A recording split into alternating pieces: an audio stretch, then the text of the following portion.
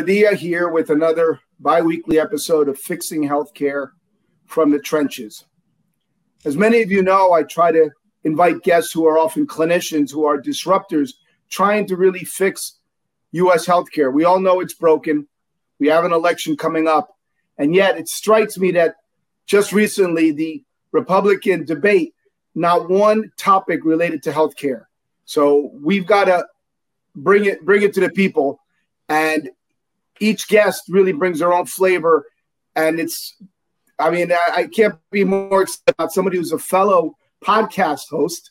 Omar Khateeb is joining us, who went to medical school for 3 years and realized he could probably serve healthcare better, bringing the tech part to it. And his podcast has been amazing. I was honored to be a guest on it several years ago.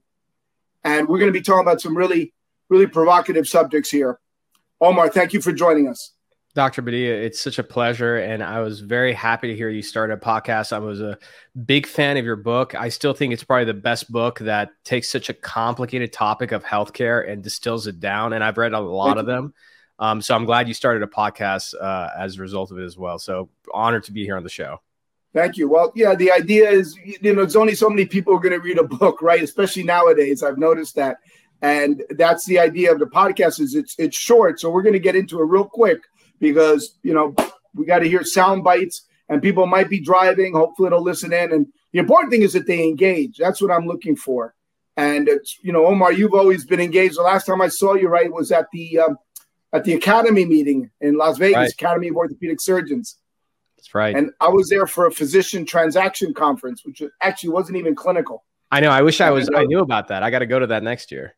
It was amazing. It's private equity in healthcare. And that was a whole nother topic. Steve Topper and Sonia Parmayan came on, and we talked about this because there is a lot of controversy. So Omar, tell us a bit. I want to hear a little about your story in terms of, from, I think, one or two of your parents are physicians. Am I right? That's right. Yeah. So my story is simple. I'm a first generation American. My father is from Iraq. My mother's from Turkey. Mother was a professor of anatomy and biology for a local community college. My father is a general surgeon, trained up in Cook County Hospital, opened a private practice in El Paso, Texas. So growing up, really admired and looked up to my father. And I said, I'm going to be a surgeon. Did the pre-med route. I did research at Hopkins, all the things you need to go to medical school.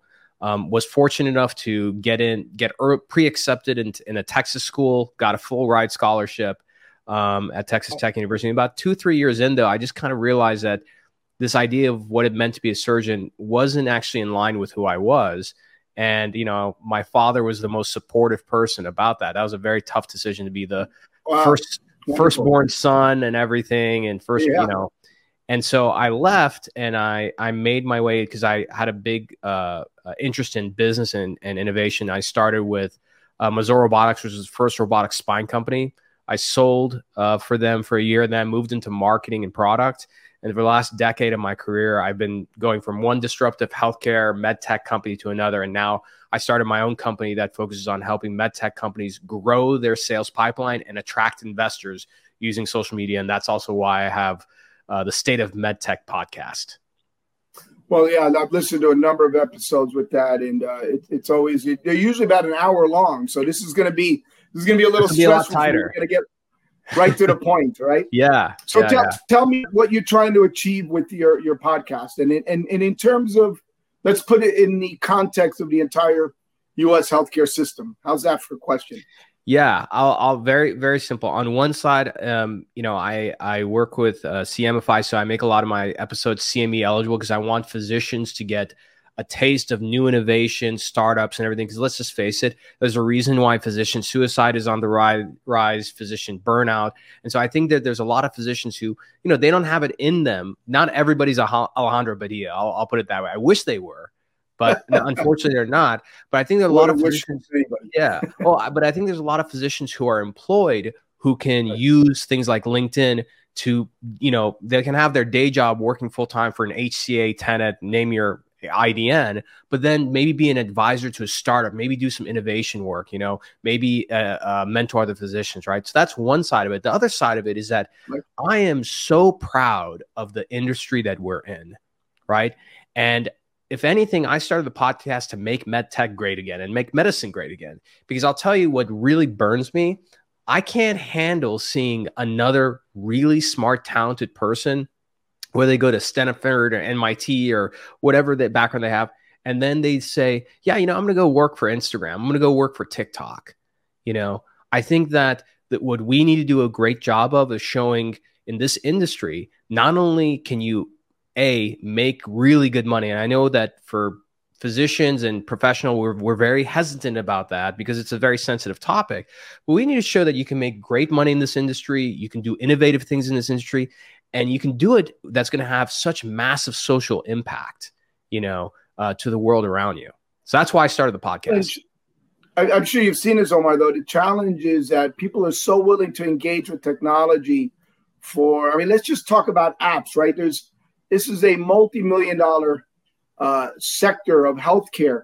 But the reality is, if you talk to people around you in your community, very few people are using apps, whether it be to monitor their blood sugar or to communicate with their physicians or to keep their meds, right? I mean, they're out there, but the engagement is not the same as, tell me about the new wine app or that foodie app or the dating app, right? Yeah. I mean, people, when it comes to healthcare, and I can tell you from Ortho Now, is that, we have this app, right, that you can tell people when you're on your way, right, from the soccer field, your coach. I can't even get my own community to engage with it. And so that's why I listen to your podcast and others, because I'm trying to understand, how do we get tech to really penetrate into the public psyche? And I have not been able to figure it out. Yeah, well, I think that this is the most exciting time to be in medicine, because what's happened in the last 5 years, if you look at the most powerful companies on planet Earth, Google, Amazon, Apple, Microsoft, these are, companies with trillion-dollar market caps. When you're that size of a company, you have a fiduciary responsibility to keep growing. Apple can't wake up tomorrow and be like, we're going to go into the furniture business. They have to make a huge bet. And guess what's left? The thing that we spend close to 20% of our GDP on, the healthcare industry. Now, the tech industry had a phenomenal failure when it came to that. A few years ago, people remember like Amazon tried to get into healthcare. Then it was, what was it? Haven Health. Yeah, exactly. Yeah, exactly.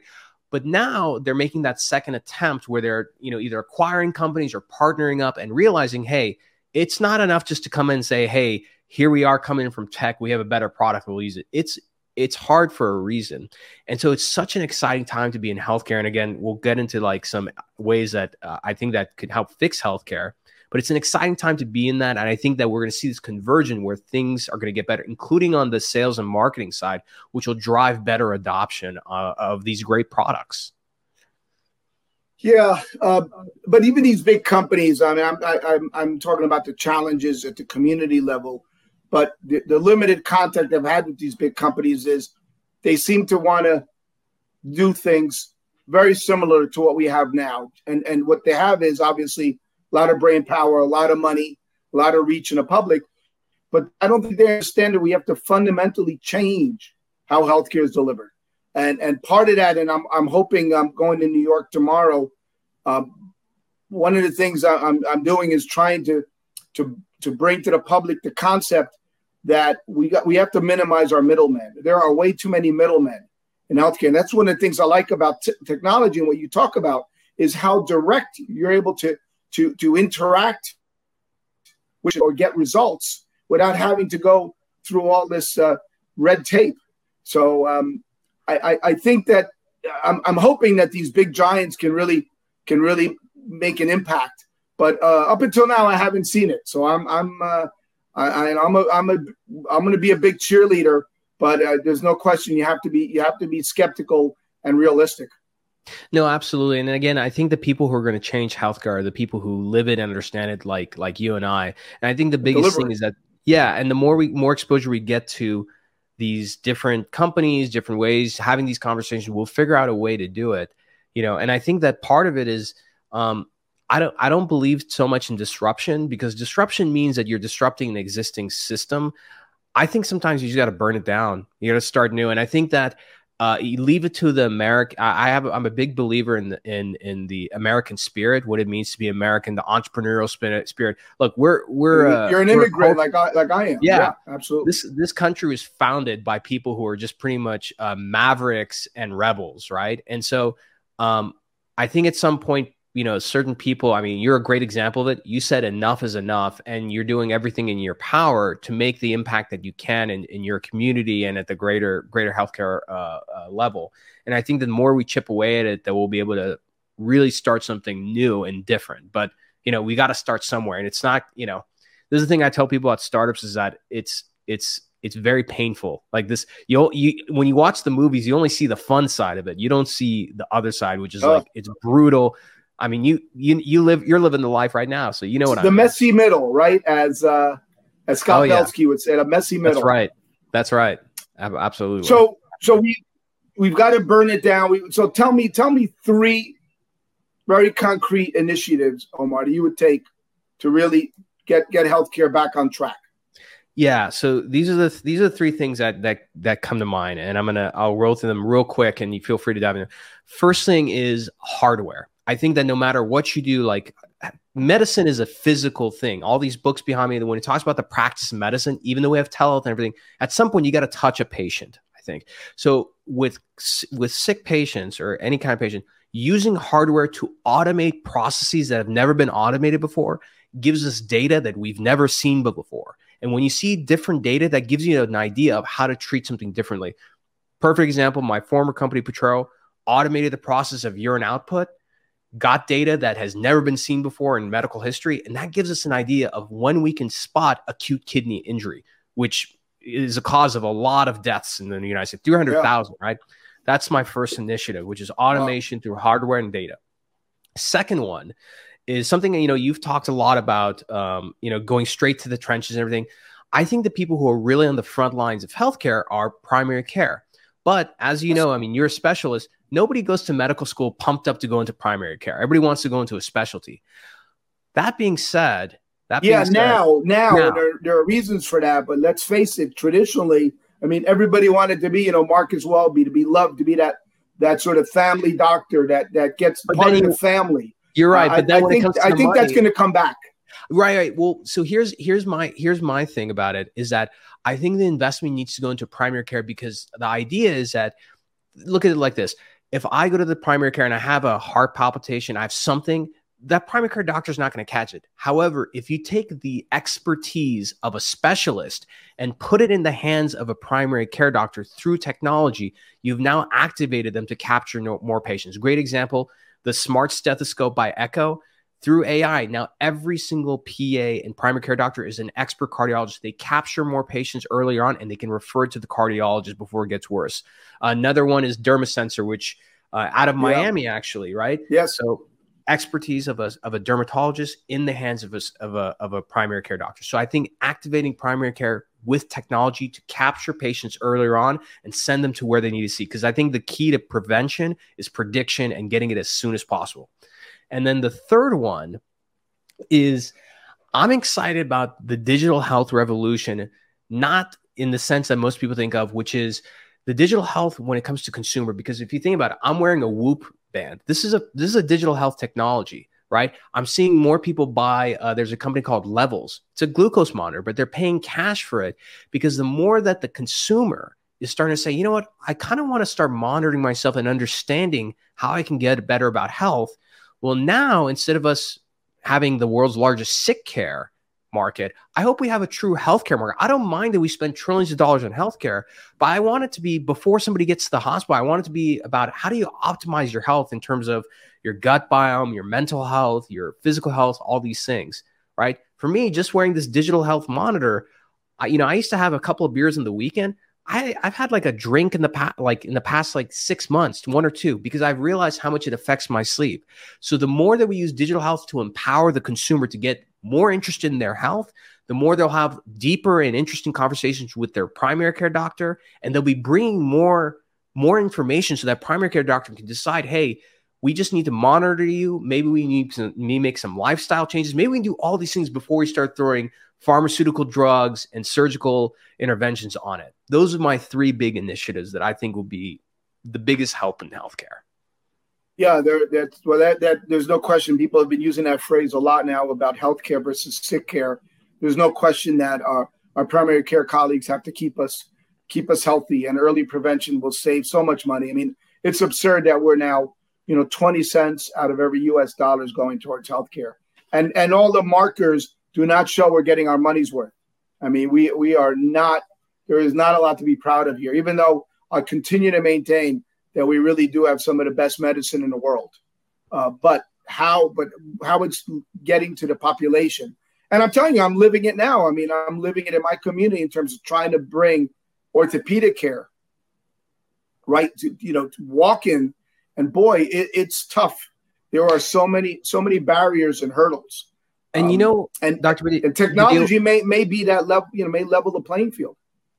I think technology is part of it, but I think it's also education and knowledge. And again, I think what makes it so difficult is that we're trying to change behavior, and that's something that takes a lot of time and technique and money and everything. But having people like you is going to help us push that way, because sometimes you just need something different enough to say, maybe we should be doing it in a different way, right? Absolutely. Well, I'm going to give you my 3 because it looks like my battery might be dying. So I'm going to go very quickly. So I'm going to say right clinician at the right time. You've alluded to that. You've got to get to the right type of physician. And yes, in many cases, we will start with our primary care doctor. But if you have a certain specific problem, sometimes we really do save a lot of time and money by getting to that appropriate person. Absolutely. And the walk-in clinics, but specialty. Now, I'm not talking about general urgent care. I'm talking about specialty walk-in access. The other thing we need is eliminate this authorization nonsense. All right. It's so ridiculous. Once a physician seeing you, they are authorized to make decisions. Yes, we may make mistakes. Yes, some people will overutilize. So I say oversight, not authorization. So the insurance companies, they're not going away any day soon, but we need to work better with the insurance company to explain you're wasting a lot of money and time by requiring authorization every step of the way. Okay? And the last one you've alluded to is public education. And that's why I'm doing it. So that's why I wrote a book. That's why you have a podcast. That's why I started one some months ago, because we've got to get this to the public. And I think that the public understands how critical this problem is, and that there are solutions. Hopefully we'll get engagement to the, in the same vein that we saw this with, racial injustice or saving the whales or the environment. All those things are important, but this is health, folks. This is your health care. Okay. That's important in and of itself, but you alluded to it before, 20% of our economy. So what we can do to get the politicians, we're coming to election, and we need to get a groundswell going. And I think, this is a humble start. I think that we're going to see some real change. What do you think, Omar?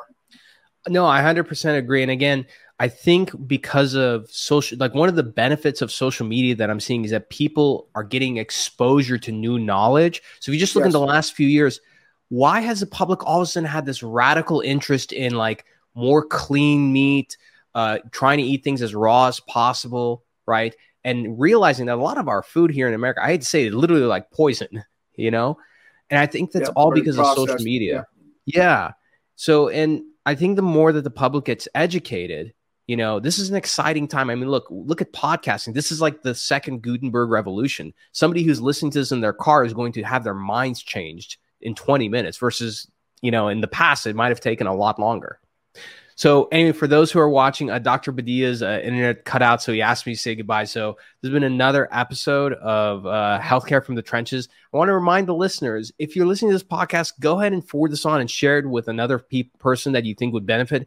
And look, the best way to get this podcast discovered is through the review. Take a second and just look down at your podcast, whether it's on Spotify or Apple. Give that 5-star review and write a review. It makes the podcast grow even more. So that being said, I'm your substitute host, Omar Khateeb, stepping in for Dr. Badia, and we'll see you all next time.